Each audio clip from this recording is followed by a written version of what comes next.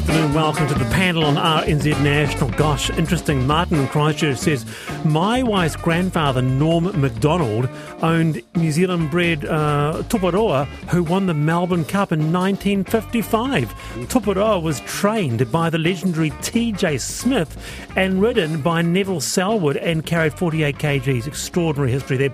Simon says, in 1964, my father-in-law, Laurie Davis, won the Melbourne Cup with his New Zealand horse Polo Prince. He bred and raced a number of great horses. So, gosh, thank you for that history there on the panel, RNZ National. Jennie Moreton and Allan Blackman with me today. The 34-member Labour caucus were in an off-site day-long meeting in Upper Hutt today, with Chris Hipkins being endorsed by Labour MPs as the party's leader. Caucus conducted a secret ballot to endorse the leader, and I was successful in being endorsed as the leader.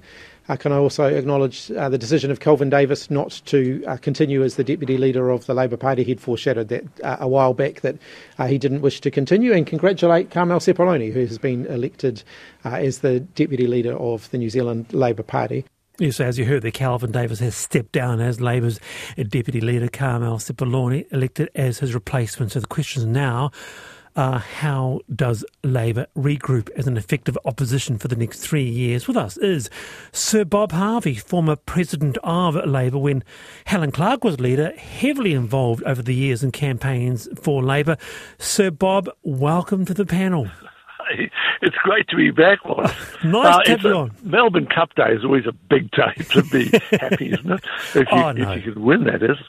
I used to bet heavily. I think at the agency days, we used to have these big sweeps there. I think I won it once. Those were the days, years. Sir Bob. Those were the days. Now everything was those were the days. But it's Chris' day today. You know, I mean, I'm so pleased that they said we're going to keep you on. And Carmel, who happens to be my local MP, and I think she's extraordinary. I think she's one of the great women. And I'm happy for them both. You know, they say in politics, if in doubt, do nothing. And I think that's a probably good thing for today. Just get it right, you know. The other big saying I used to say, it's wrong to be right too soon. And it's always wrong to be right too soon. So I'm pleased they're going to regroup. They will regroup. There'll be small groups that will start giving advice.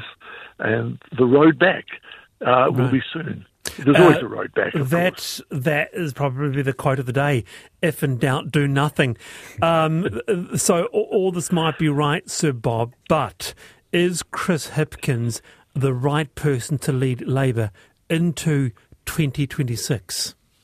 Well, we didn't really get to know him, you know, but the transition, which is bloody hard in politics, from Jacinda to Chris was magical. It was seamless.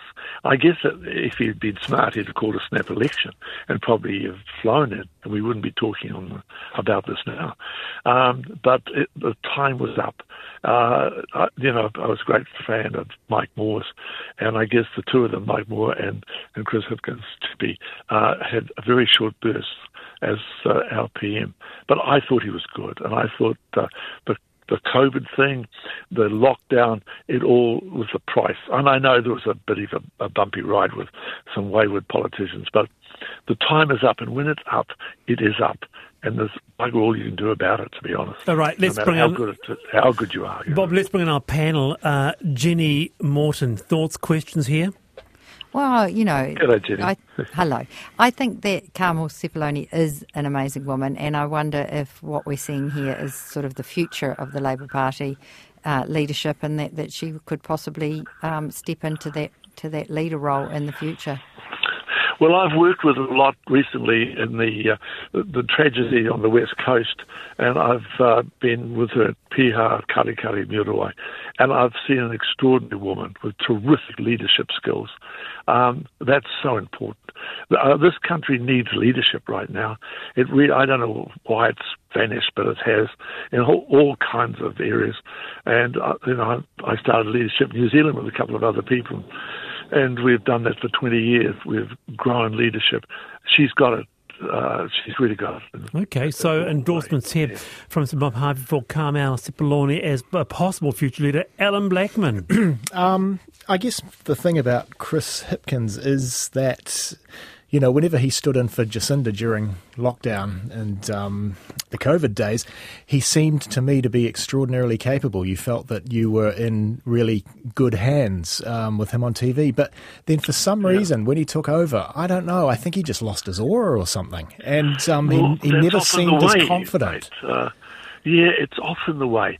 The politicians look good in opposition, and they look good also, and they're going to be future leaders. And when they get the job, they don't. It doesn't work. I mean, I guess that's the reason I didn't stand for Mayor of Auckland. I'd done such a bloody good job, I think, out west, that I could never do it in South Auckland. And people would say, "Oh, wasn't he so good out west?" But now he just doesn't know what he's doing. So you've got to pick the time, you know. The one thing that got when me... you're good, don't push it. Yeah. And I think you're right. I thought he was wonderful.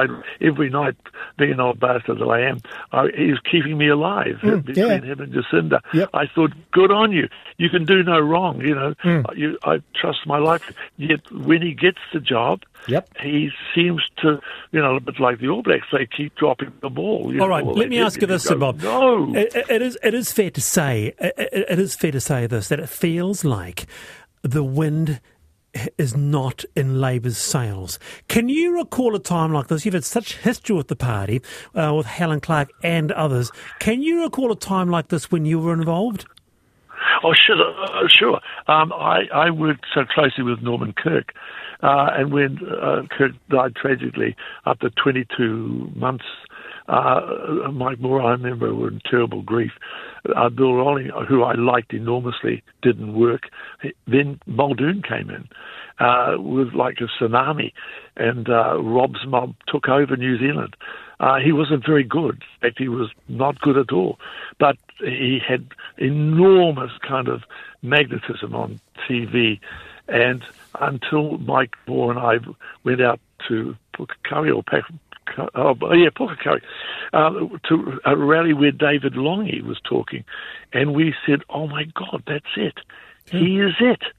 And we went to caucus and said, "Hey, we've found him. I know he's very large, and I know he's not in great health, but he's terrific." And it was a magical moment. David Longy was our man. You see, that's extraordinary. That's such an interesting story, Jennie, because I'm always fascinated by this aspect that you never know where the next leader of a party or otherwise or organisation really comes from. They might be, she or he might be waiting in the back wings. They might be not noticed. You know, it is interesting, isn't it, Jennie? Well, I'd say you could almost... Jennie first. I think you can almost say that about Jacinda. She came out of... She was a bit of a surprise to a lot of New Zealanders. They didn't know her. They didn't know about her. And, you know, she stepped in and did a terrific job as leader. Yes, I went to a...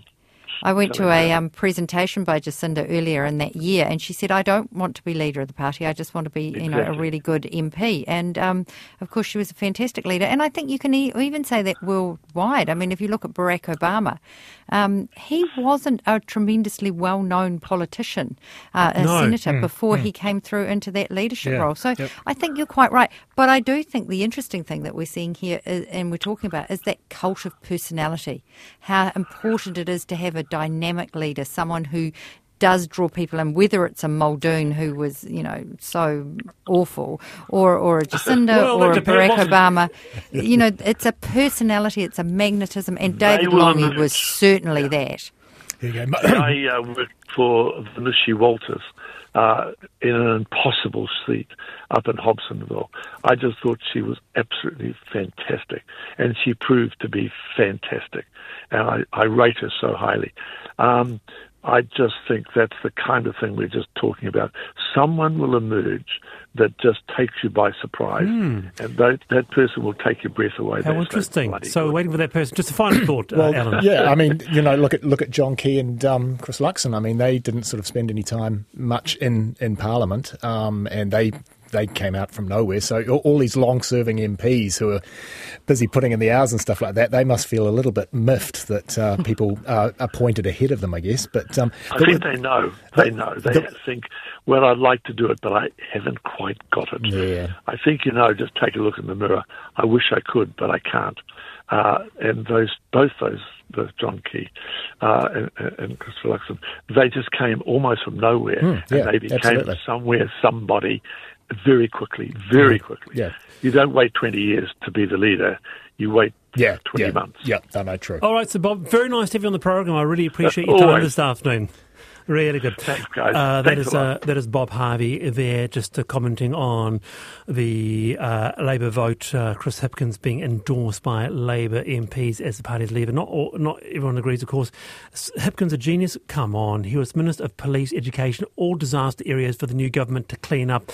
Enough of this Labour hagiography. Get a grip, folks, and face up to the wreckage of their years in power. So thank you for that. I've got to read this one out. A question for the professor. Oh, jeez. Is there any proof positive of the existence of a superior ethereal being? No. That's an easy one. They do know you're a chemistry professor, don't they? Ethereal means something different in chemistry. And Robert says, totally agree about Carmel Sepuloni. She's a friend, can vouch. She's an extraordinary person, and the idea of a fierce Pacifica woman as our Prime Minister, hell yeah, with 3 exclamation marks. What about, how about this for, this will get me hate mail, Muldoon, New Zealand's last socialist Prime Minister? 2101. Feel free. Panel whānau. It's prove me wrong. 19 past for the panel. It's Diabetes Awareness Month, and this year's campaign is focused on eye health. Diabetes is the leading cause of preventable blindness in the country. Often there are no warning symptoms, and it's not uncommon for people to lose vision over a few weeks or even occasionally lose the sight in one eye overnight. The kicker is preventable through regular eye checks. A new eye health survey carried out by Diabetes NZ has revealed that 86% of people with diabetes have experienced issues with their vision. With us is Diabetes NZ Chief Executive Heather Very. Heather, kia ora. Nice to have you on. Oh, kia ora. You certainly covered that well for us. Well, it actually surprised me. It actually shocked me enough to say we've got to talk about this on the panel. It has been perhaps less covered than might have been. I mean, that's quite extraordinary. The leading cause of preventable blindness in New Zealand, diabetes, is that right? Yes, that is correct. And that's why we decided that we would make blindness or eye health the theme for this year's Diabetes Action Month, because not only are these stats a bit sort of scary, but the key thing is that people are really unaware of this complication from diabetes. Even people with diabetes are unaware, and that's pretty much what our survey showed, that at least 20% are just not even aware that they could have impaired vision due to diabetes. And just coming back to that, so it's not uncommon for people to lose vision over a few weeks or actually occasionally, Heather, in one sight overnight? I know, that's really scary, isn't it? Yeah, even I was a little bit shocked by that stat, but that's what the experts are telling us, so that's obviously what's actually happening. All right, stay there, Heather. Let's bring on the panel Jennie Moreton. I guess the big question is what is the accessibility for these eye tests that are obviously a really necessary thing, that they need to be having regular ones? Can they get them? Well, that's where the issue is, really.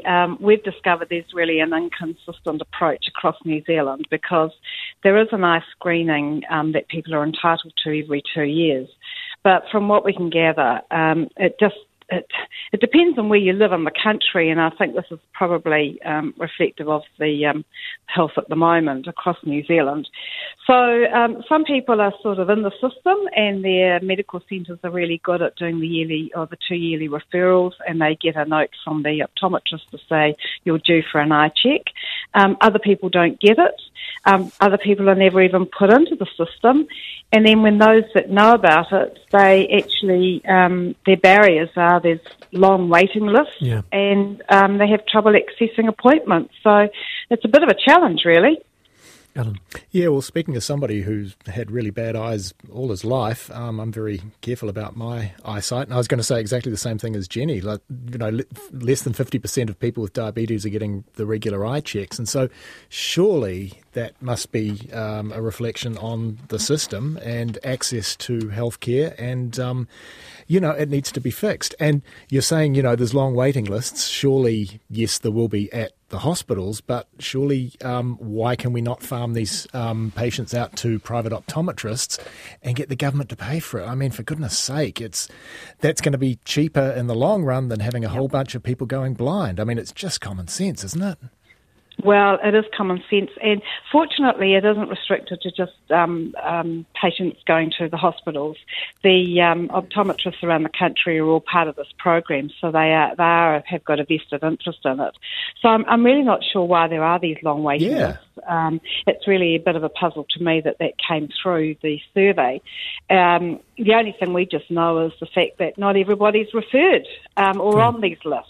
And that's the real concern for us, because they all need to know they're entitled to a 2-year check. Absolutely. And they all need to know that they're in a system that provides an update to say, hey, guess what, you're due for your check, because we all forget. We don't know whether 2 years is up, do we? I guess the backdrop to this as well, Heather, is that, and you can talk to any clinician about this and they'll nod their head furiously, that diabetes is the real elephant in the room regarding New Zealand healthcare overall, isn't it, with people getting diabetes now in increasingly younger age groups? Oh, look, that's the really sad thing about diabetes. And I keep referring to the old days, of being of that age. People were sort of like 50s and 60s getting it, type 2 that is, we're talking about. But we're seeing youngsters now, adolescents, in 14, 15 years. And so the reality for them is the chances of them getting the complications, which is not just blindness, it is cardiovascular, it's renal disease, it's lower limb amputations. They become more real because time marches on for them, and it's a real challenge, and it's really sad, to be quite honest. That's what's happening. So there needs to be certainly increased education and certainly increased investment from the health system into the prevention of diabetes and prevention of or trying to help people manage their diabetes. All right, well, very nice to have you on the program, Heather, just highlighting that issue. I hope to hear from you again. Thank you. That is Chief Executive of Diabetes NZ, Heather Very, looking at the issue of preventable blindness regards to diabetes. It's not uncommon for people to lose their vision over a few weeks or occasionally overnight. Yeah. So as part of the Diabetes Awareness Month, it's a huge issue in health in this country. So good that we were able to bring that. Big response regarding just Allan Blackman's dart into the ether, asking you whether or not Muldoon was the last socialist prime minister. Here's one. Absolutely, capital letters. Oh, gosh. And, that's just one of many. I absolutely agree, says Ian. Muldoon was this country's last socialist prime minister. His record in power provides plenty of evidence. Now, by the way, just a word on this, the Melbourne Cup is at 5 p.m, and if you are wanting to listen to the Melbourne Cup and you are currently listening to RNZ via the web, our app, or through RNZ Pacific, you will need to tune into our AM or FM frequency in order to hear the race. We will not be carrying the race via those platforms. Also, RNZ will be carrying the feed live at 5 p.m. this afternoon. Now, I had a bad experience at the mechanic, says Keely Johnson for ABC. After talking to the other woman, it seems I'm not alone, who goes on to say that she was quoted $200 more to fix the same car than when her father took it in for a quote. And I put this on Facebook, and such a response. For example, Meg said, "My God, all the time. I've bought every car I've owned on my own, yet if I took my then non-driving, now ex-husband with me, they would always look to him." But many said, hang on, hashtag not all mechanics. Don't throw all mechanics under the bus, including one Matthias, who's with us now. Welcome, Matthias. Kia ora, Wallace. And I understand that you want to give a bit of a bouquet to your hard-working mechanic. Yes, I would like to. Not all of them are bad. I've had amazing experiences with my mechanic. Years ago, had a bit of a work done on the car, and it was quite a hefty price tag, but it wasn't really what it was. But he very kindly offered to also, suggest an address of the competition who might be able to do it for cheaper. But he talked me right through it. He fixed it. It came out cheaper. And I've always stayed with him because this guy is just so incredibly honest and always tries to keep the price down.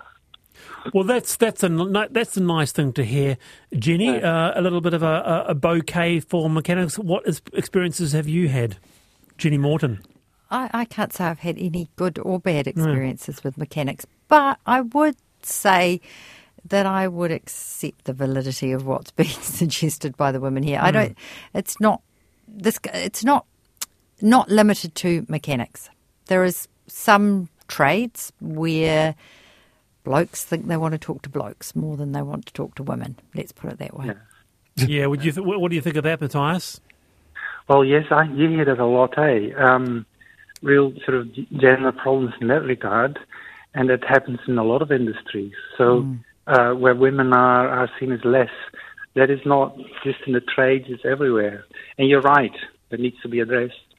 This mechanic, to come back, Jeff is my mechanic at Amsterdam Car Maintenance in Ellistown. You should try and check him out because he's really, really nice to all customers, including to my partner. And I bet he's really grateful for having the support of customers like you. Absolutely. That's the true, very true. Testimony to his customer service. Well, nice one, Matthias. It's nice to put in a good word for a mechanic. Very good. Thanks for being on the panel.